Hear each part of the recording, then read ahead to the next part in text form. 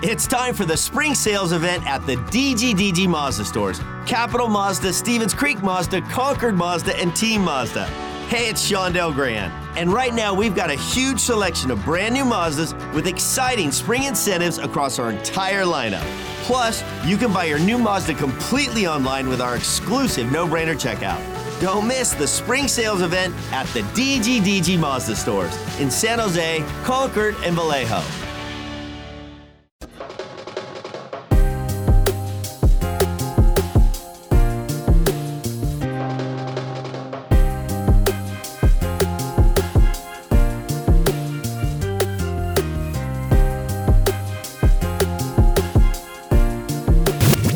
He's a coach. He's a broadcaster. He's Drew Remenda. And you're listening to The Drew Remenda Show.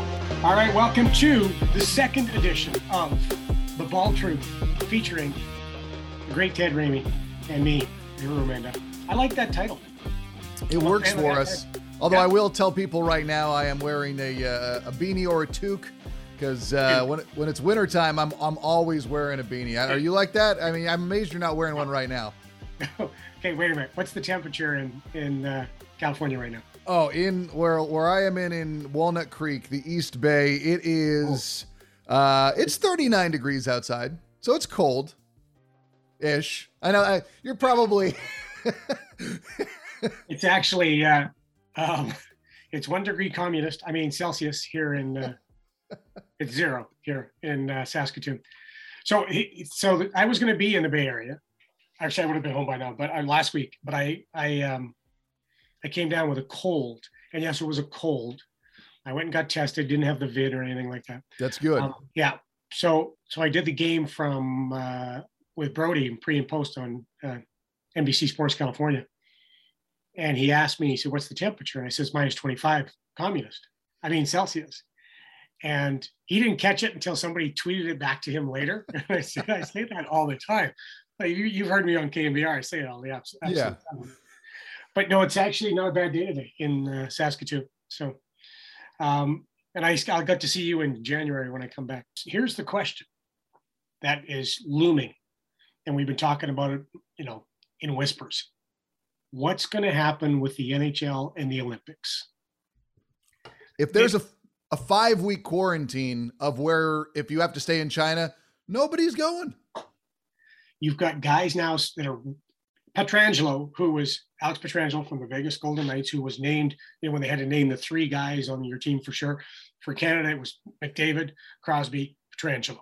Pietrangelo's going, I don't know anymore. Robin Leonard's already said, no, not going. More and more guys are starting to rethink it, except Steven Stamkos. Steven Stamkos says, I'm going. But go back. Steven Stamkos in 2010, didn't play. In 2014, he got injured.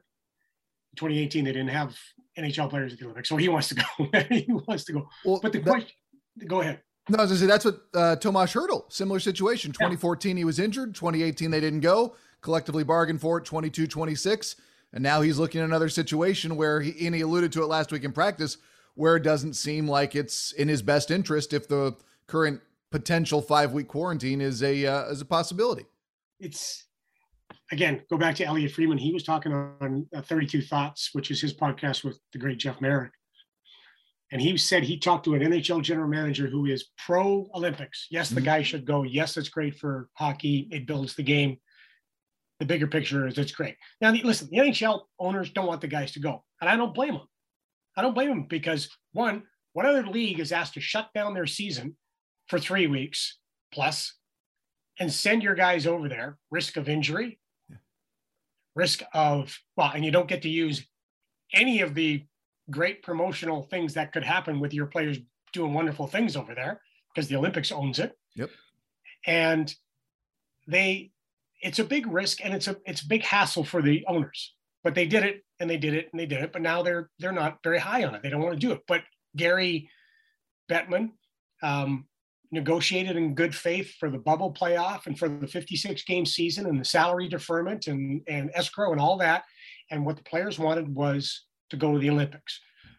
But an NHL general manager, who's anonymous, who was pro-Olympic, said that if players go now, they're being selfish. What do you think of that? That's an interesting statement, eh? That's a good statement. A lot of those European guys, if you talk to them, they rank the Olympics as bigger than the Stanley Cup. You know, and that's you and I are North American, so we're obviously gonna go to the Stanley Cup being the bigger of the two. But is it selfish? I don't know. I mean, this international competition, it's not selfish in its essence because you're representing your country. Is it selfish to your team? I mean, then that's a much more complicated argument. To me, I understand that thought, because if I'm an owner and I'm paying a guy $5 million to play hockey for my team, he owes me a little bit. He owes me his attendance. Mm-hmm. He owes me his best performance he can give and effort every night. He owes me the fact that, I will do everything I can to be healthy and be ready and be on your team every single day. I will live like a pro and dedicate myself to my craft. And I don't know if going to the Olympics dedicates yourself to your team. And you owe your teammates as well. The interesting thing for me is, though, like, I've really changed. I used to work at Hockey Canada. I worked for the Canadian, that was when it was a full-time amateur team. I thought that was the best. I was going to turn down the job. In fact, I did turn George Kingston down twice because I wanted to go to the Olympics, and it was 92 in Albertville that year. Until Dave King, who was the coach of the Olympic team, called me and said, "What are you doing, you idiot? If you don't go to San Jose, I'm going to fire you." Went, okay, well, I'm going there. But I've changed. Like, I'm not a big nationalist. I cheer for my team or my country because they're just from my country. I cheered for Marco Sturm in 2018 when they played Canada because I really like Marco Sturm, But I get the sentiment, but I agree with you. It's really complicated when it comes to especially European players, because they were raised on the legend and lore, especially Russian players. Oh, God. So I get that, but I don't see them going, man. I don't see this happening. No, I don't either. And it's unfortunate for a number of reasons, because Olympic hockey, I mean, you want to talk about drama. The stuff we've seen over the past few Olympics is just unbelievable. I mean, it's just, the competition's fantastic. It's getting, an international Stanley Cup. It's great. And I can't get enough of it. And I'm sure, NBC is probably pulling their hair out because the ratings for those games for the men's and women's are huge. Now, for the women, they've got a great opportunity now, because if there's not the NHL presence there, then they will have more of the spotlight, which will be probably used to build up their league, which has recently been rebranded. And there's an opportunity for them there as well that hopefully will be taken advantage of. Not that I don't think any of the other non-NHL players don't get the respect that they deserve. It was fun in 2018. It was fun to watch in 2018. Yeah. I just, if I'm NBC, I have to look at it from their perspective as well, because it's got to be. Think about it. NBC has already had one Olympics delayed. 2020, the 2020 Olympics that happened in 2021 in Tokyo. Yeah, that was one thing that my brother kept on asking me. He said, "Why are they using that branding? This is very confusing." Because they already had it done. Yeah. That's right. It costs money, Brandon. I'm with you though. I don't know. I don't see them going in the current situation. All right, I want to jump over to last night's game in a fan favorite of the San Jose Sharks, the great Joe Pavelski. Last night, the Chicago Blackhawks, Dallas Stars. Tanner Kero gets dropped by Brett Connolly. Breakout coming around the boards, pucks around the boards. Connolly just, if you were to ask somebody, what is interference in hockey? They would point to this play and go, that is interference. Mm-hmm. Connolly just decks Kero, who was coming around to the boards, looking back for the puck. The puck's not anywhere near him, and Connolly drops him, knocks him out cold. 5 minutes for interference, game misconduct, going to have a meeting, and he's going to get suspended at least 5 games, at least. Now, Connolly's not dirty. Connolly's the most minutes Connolly's ever had in a season in penalties is 40. He's not a dirty guy, but is a bonehead, dumb play. I don't even know what he's thinking here. The Stars come back. They score in the power play, a couple goals on that power play, if I remember correctly. And the big news is, number one, Carroll's okay. Sorry. He's conscious, alert. He's obviously going to have a concussion, has a concussion, and he's going to be okay. It looks like. Joe Pavelski, after the game, when asked about it, moved to tears, sobbing about Tanner Kero. And he said, he really was shaken up over. He said, I've been here before. And this is, of course, we know what he's talking about, the great moment from San Jose Sharks playoff history, but unfortunately it cost Joe Pavelski. Joe Pavelski was injured. 2019, right? 5 games or 5-minute penalty to Vegas. And then the Sharks come back and win that game. Amazing. And Joe teared up and said, my teammates rallied around me that night. When Carroll gets called on to play, he shows up and plays. You just say a prayer for a speedy recovery. And he said that he talked a lot about Carroll, which the guy just shows up and just, does what he's told and works his ass off. And but it was really emotional. And I was kind of taken aback because Joe is usually, almost always, in total control. Mm-hmm. He's very controlled, like I said. What did you think of that? And what did you think it says about Joe Pavelski? Well, I mean, I think that you do take into account for it that he has been in a similar situation. I mean, not the same type of play, because it was a cross-checking that led to the 5-minute major in that game 7. But, when you're down on the ice and there's blood coming out of your head and you have to be carried off by your teammates, that stays with you. And I thought that he was in that situation, and I don't use this term in a negative, but he was the victim and he couldn't come out there and rally for his guys. This was an opportunity where he could come out there and be part of the rally, be part of the teammates to lift up his team that he was not able to be a part of in 2019 in that game 7. So I think those emotions were weighing pretty heavily on him. There was a juxtaposition of having been on both sides of it now.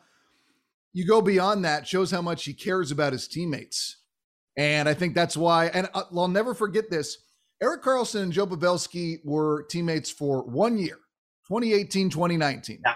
And when Pavelski first came back to Dallas, we are in the post-game area. This is before the pandemic, so everybody's meeting and greeting, doing all those things. And Pavs is talking to me and Scott, and he walks away a couple minutes later.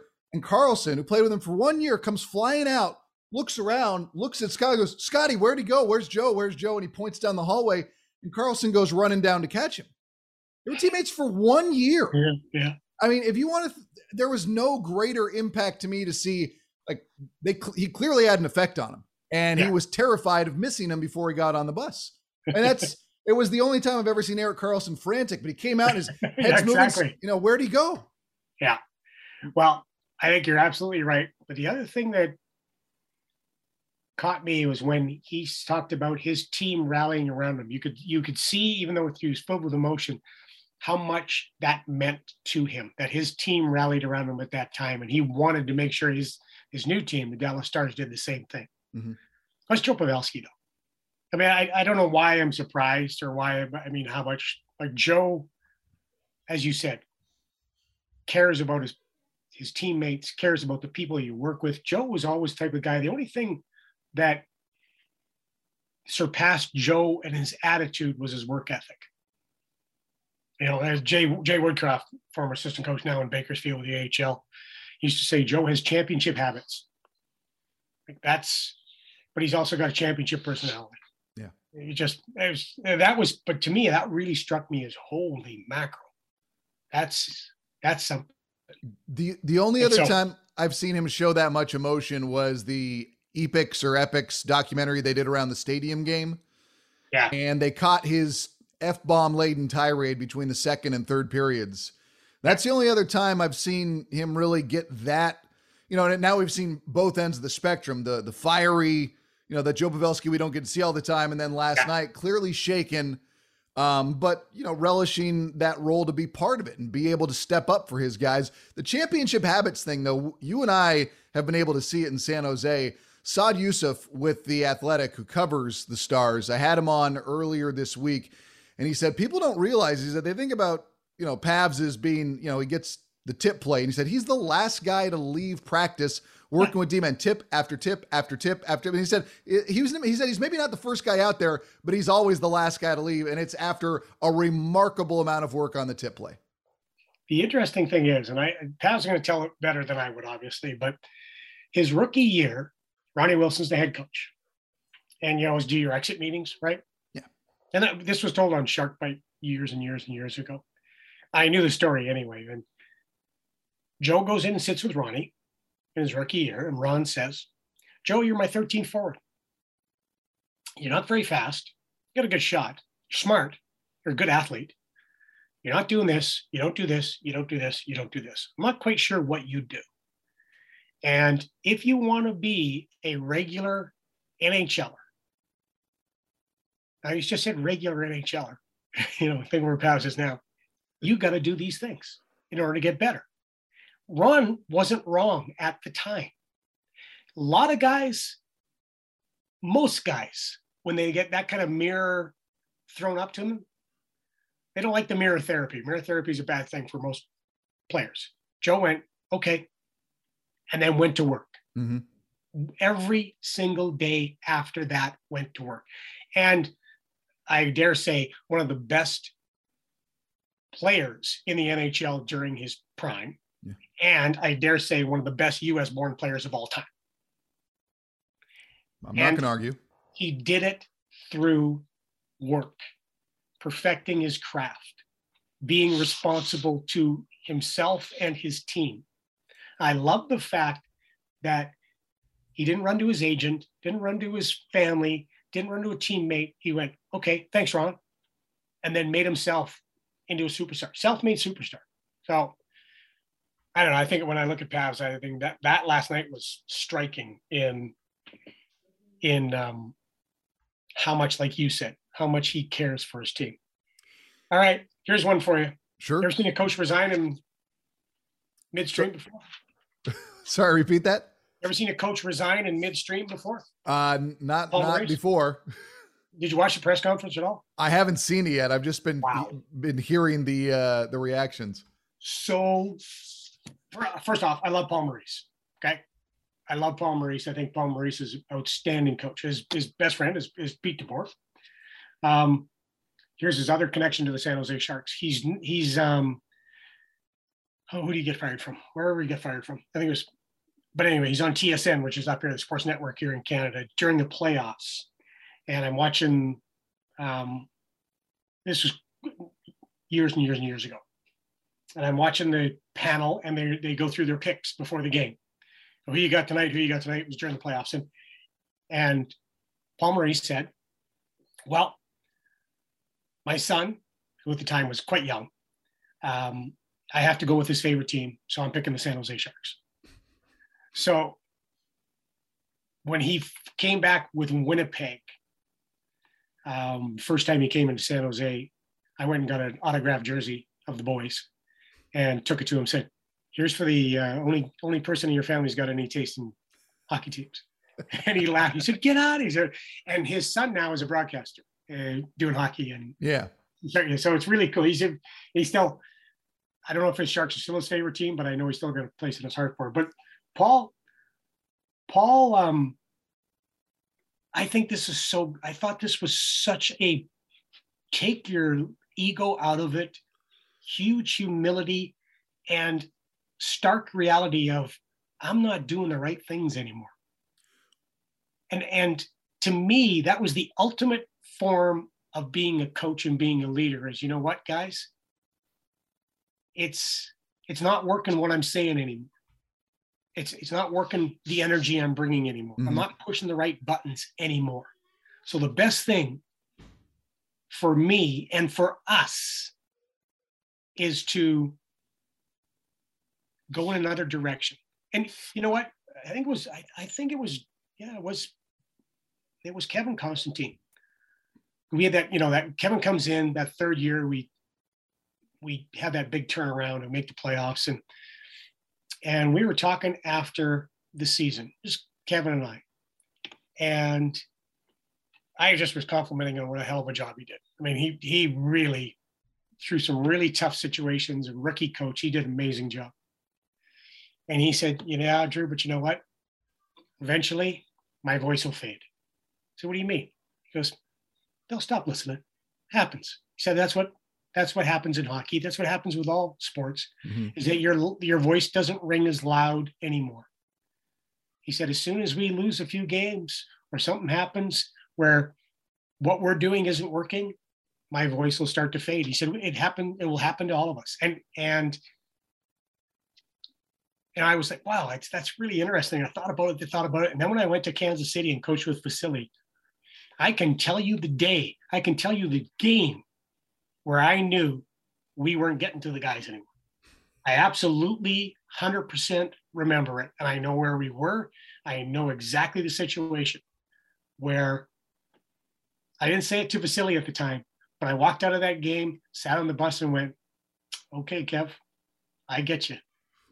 You know, and what people don't understand is when you're struggling as a coach, that's when you're coaching your ass off. Yeah.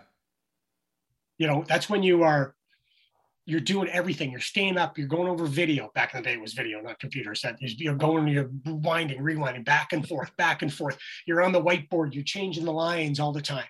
You're thinking about, you're bringing guys in for meetings, but you know, in your heart, you're not connecting. And that's why when I looked at what Paul did, I thought, wow, that was impressive.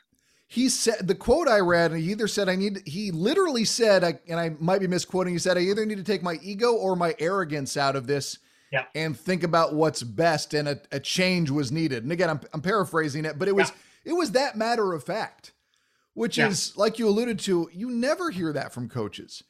And but can a coach be wrong? Like sure. At what point, if Maurice had them playing well previously, and I think it's hard to argue with what we saw last year, why does that cease to get through? At what point is that not also on the players as much as it's on the coach? Well, that's a great question.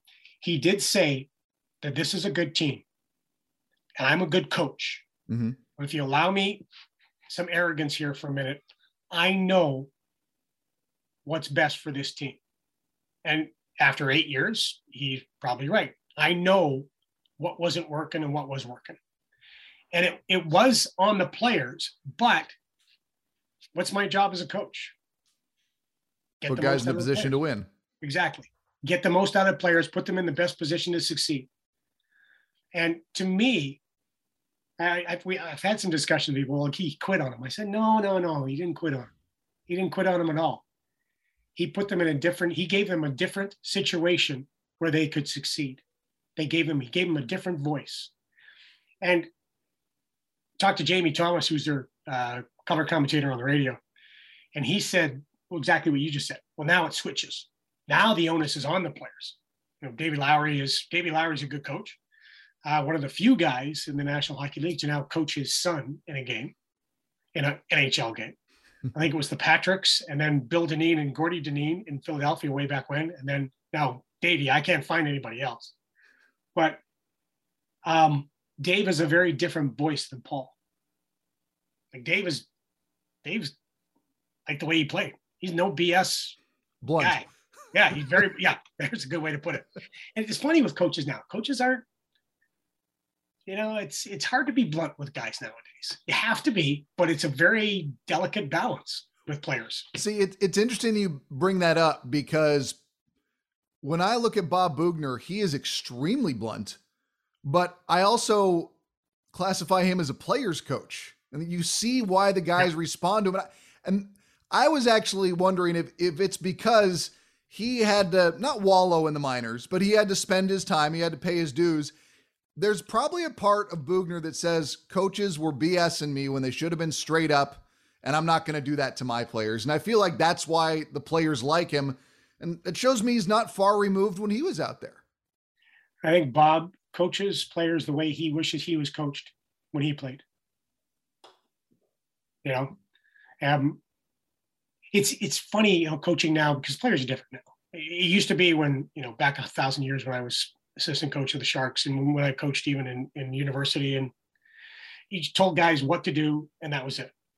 And you go do what I tell you to do, because I, like my father, because I freaking told you so. Yeah. That's why. Can't do that now. Players want to know the why.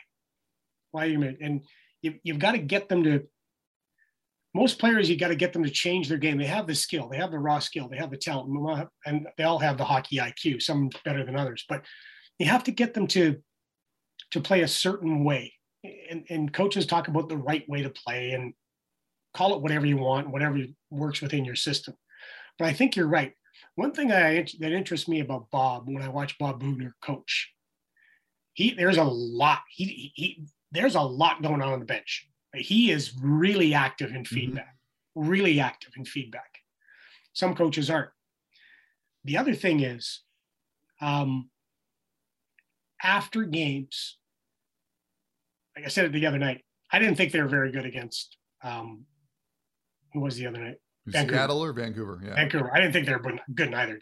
I didn't like them very much. I didn't like their game against Vancouver at all, because I didn't think there was enough. I didn't think there was enough guys to try to pull the rope. Bob came out after and I liked our energy. I liked the way we did this. I liked the way we did that. And he was really positive, really upbeat. But he realizes the team that he's got. Kick the crap out of the guys. Andrew Cogliano came out after and said, we got to be better. And I like that, because the player's saying it. Mm-hmm. So what Bob tells us and what Bob tells the team are probably two different things, which is no big deal, but which way it should be. But when I watch Bob coach, and I'm watching, you watch coaches now, it really is a balancing act. Okay, how much can I push these guys? But I looked at Paul Maurice and what he did, and I was so impressed, because it was the ultimate check your ego at the door moment. So what did you think of the Sharks the other night? Last two games I haven't been. Well, this is one of the things that I go back to what you have told me oftentimes, is that when you give players restrictions, you also give them freedom, because you're saying, this is your assignment, and so forth. Yeah. They know what quadrant and what they have to do there, so forth. When I watch the Sharks right now, I see a team that is so mindful of establishing their identity of a defense-first team, blocking shots, getting it away from the front of the net, into the corners, chip and chase. There's so much thought on that it's detracting from their offensive game. Yeah. And it's not, they will not be, and you can tell me if I'm being naive, but I don't think they'll find their offense until the identity they're trying to establish becomes subconscious, because they're clearly thinking about it at all times. Analysis to paralysis. Yeah. I think you're right. And listen, they do have to make sure they're always playing. Well, every team does. You have to play a good team. To me, there just wasn't, and I think this probably goes back to what you're talking about, there just wasn't enough juice. There just wasn't enough get up and go. There wasn't enough, let's get after these urgency. Guys. Yeah, urgency. Yeah. Andrew called it at the end of the game desperation. He said, we got to do more. And he said they needed more will to win. Yeah. Yeah. Yeah. One thing that has impressed me, though, is the call-ups. The young call-ups, since like when the COVID hit, those guys came in and played great. I thought, I'm not even going to pronounce it. Jordan played well. I'm not even pronouncing it. I'm not even trying. How many times did Randy say? I didn't watch. I was only on the radio broadcast watching it in person. Oh my God, you should have heard it like 100 times. He tried it easy for 100 times. You got to change that name, man. That's all there is to it. But here's my other problem. Aiden Hill did not play well. No. And Naby's been working with him. Evgeny Nabokov's been working with him on trying to stay big. That's third goal, the giveaway, and then came back out when he goes to get in that shot on Besser. He gets his hands in tight, and you can watch for this and Evgeny Nabokov's been working with us. He gets his hands in tight and then shrinks almost. Mm-hmm. Yeah, Evgeny's working. Get your hands out. Your hands out brings your shoulders back almost automatically. Bring your hands in your shoulders. Bring your hands up, out, and get them out. So they were working on that. But again, he's 60-some games into his NHL career. I mean, he's gonna. I think he's gonna grow. But that certainly is an aspect that maybe you're talking about, that they're thinking so much about playing defensively when he's in the net right at the moment. So yeah, but I mean, also the same time when they have the game against Seattle, they hadn't given up anything going into the third. It was a nothing game after. If your goalie hasn't given up anything after the first two periods, you have to win that game. Yeah, and that's to me is like they got down 2-1, they get a goal, and suddenly they start playing like crazy, and they get themselves back into it. They open up and they give up another goal. Yeah. And then, quickly it's 4-2 and then 5-2 and it's game over. And that's the urgency that I alluded to. I wonder why it's not showing up until later. And that's why I always think that, well, maybe they're so concentrated and concerned with playing that defensive first mentality. They're afraid to open it up and take risks and take chances. But then I circle back on myself and say, well, that's why they're keeping themselves in games. Yeah. And I don't know what the answer is. Yeah. Well, either do I. That's why we're both broadcasters, pal. Those who can't teach and those who can't teach broadcast. Before we go, read an article today by Greg Wyshynski, ESPN writer. The Puck Daddy from back in the day. The Puck Daddy back in the day. Saying, what can we do to fix overtime in the National Hockey League? If you haven't watched overtime in the National Hockey League, the 3-on-3 we're talking about, obviously, it's become a game of possession, where if you win the draw, it becomes turn back, slow it down, turn back, slow it down, turn back, slow it down. In 2015, when this came into play, the 3-on-3, which I thought was a brilliant idea by Mr. Bettman and the group that decided this, that one GM was asked about this 3-on-3, and this GM said, don't worry, coaches will have this dummied down in no time. Which is absolutely true. And listen, you can't deny my respect and admiration for coaches. But they screw things up all the time. You take the greatest parts of the game and they manage a way to absolutely crush it. And so 94 games so far have gone into overtime this year. 57 of the games have been decided on the 3-on-3, the rest of the shootout. The highest amount was 2018, 2019, where 68% of the games were decided 3-on-3. It has become a game of keep away. Yeah. Coaches are going to slow it down, keep away. Brian Burke, 2019, said coaches have ruined it. They've ruined it. We need to put a shot clock in.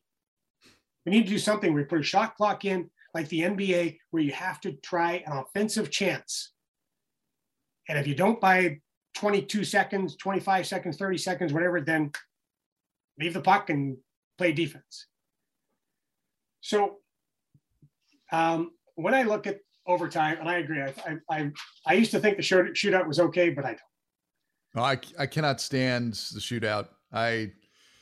It rubs me. It has no business deciding anything, whether it's in soccer, whether it's in hockey. It doesn't have anything to do with the game.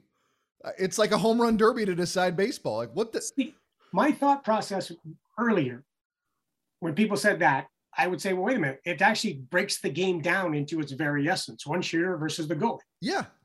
But somebody came back with a really good argument. A friend of mine went, yeah, but the essence of the game is a team game. So this is why, if it was me, I would say 5 minutes, 5-on-5, play it extended. Or you want 4 minutes, or do you want 4-on-4? Then go 4-on-4, then go 3-on-3. Oh, that's actually I hadn't thought of that. That's a great idea. But if nothing happens after 5 minutes of 5-on-5, tie. You're risking injury, and what I don't have a problem with ties. I think that it's playoffs. Obviously, you change it, but I think you just go from there. You give it your chance. You minimize injury, and you feel what is a valid finish to a game.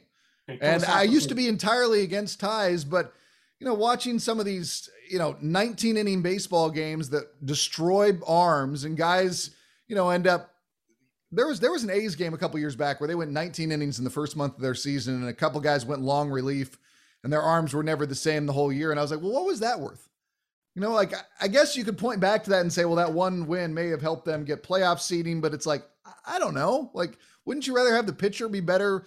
I don't know. I always err on the side of player safety, which might be my weakness, but I would rather just go for 5 minutes, 5-on-5, like the game we just watched. And then if it's not decided, then, you know, maybe change it 3 for a win, 1 for a tie. Because the other thing is when it's looking like they're going to go to overtime. No, not doing that. But when it looks like it's going to overtime, the coaches start playing very, very conservatively, in my opinion, over the last 3 minutes. Because coaches screw things up all the time. They overcoach all the time. I'm going to let you say it. I will tell every coach in the world that I think they've screwed up overtime in 3-on-3. And I get it. You want that extra point. You want to play conservative, and I get it because your job depends on wins and losses and points and getting the playoffs. I get it. 100%. I don't mind the tie aspect. I used to think that philosophically a tie was not a result, but it is. I remember back in 93, 94, when we made the playoffs that first time, we had 16 ties. 16 ties. Artur Zerbe used to come over to the bench, say, my point, guys. and then he just came back. It was great. But I'm with you. To me, it's interesting. Like, they do. Coaches suck the joy out of everything. That's just it. And this is, again, from a guy who loves coaches, who thinks coaches do a great job. And some of my best friends are coaches, but they suck the joy. Maybe not after this. Not after that. Yeah. Wait till we get to the shot blocking debate one of these days. And when I get handed on it, we'll argue about that. Sergei Fedorov, the great Russian player, one of the greatest of all time. He coaches in the KHL now. You know what he does, or what he's done so far? Twice. He pulls his goalie. Once they get possession, pulls his goalie. He goes 4-on-3 once they get it. And they won their last game. He did that. Why not? He said he loathes the shootout so much that he'd rather do it this way. I don't mind that. I don't mind that at all. So, but in the NHL, you get penalized for that if you pull your goalie. They still do that, don't they? I haven't seen it done, so I'm assuming that is the case. I'd yank my goalie. I would, just to get, let's go. Let's just get going here. But anyway. Yeah. The 3-on-3 was a great experiment, but to me, I always go back to what decides the game.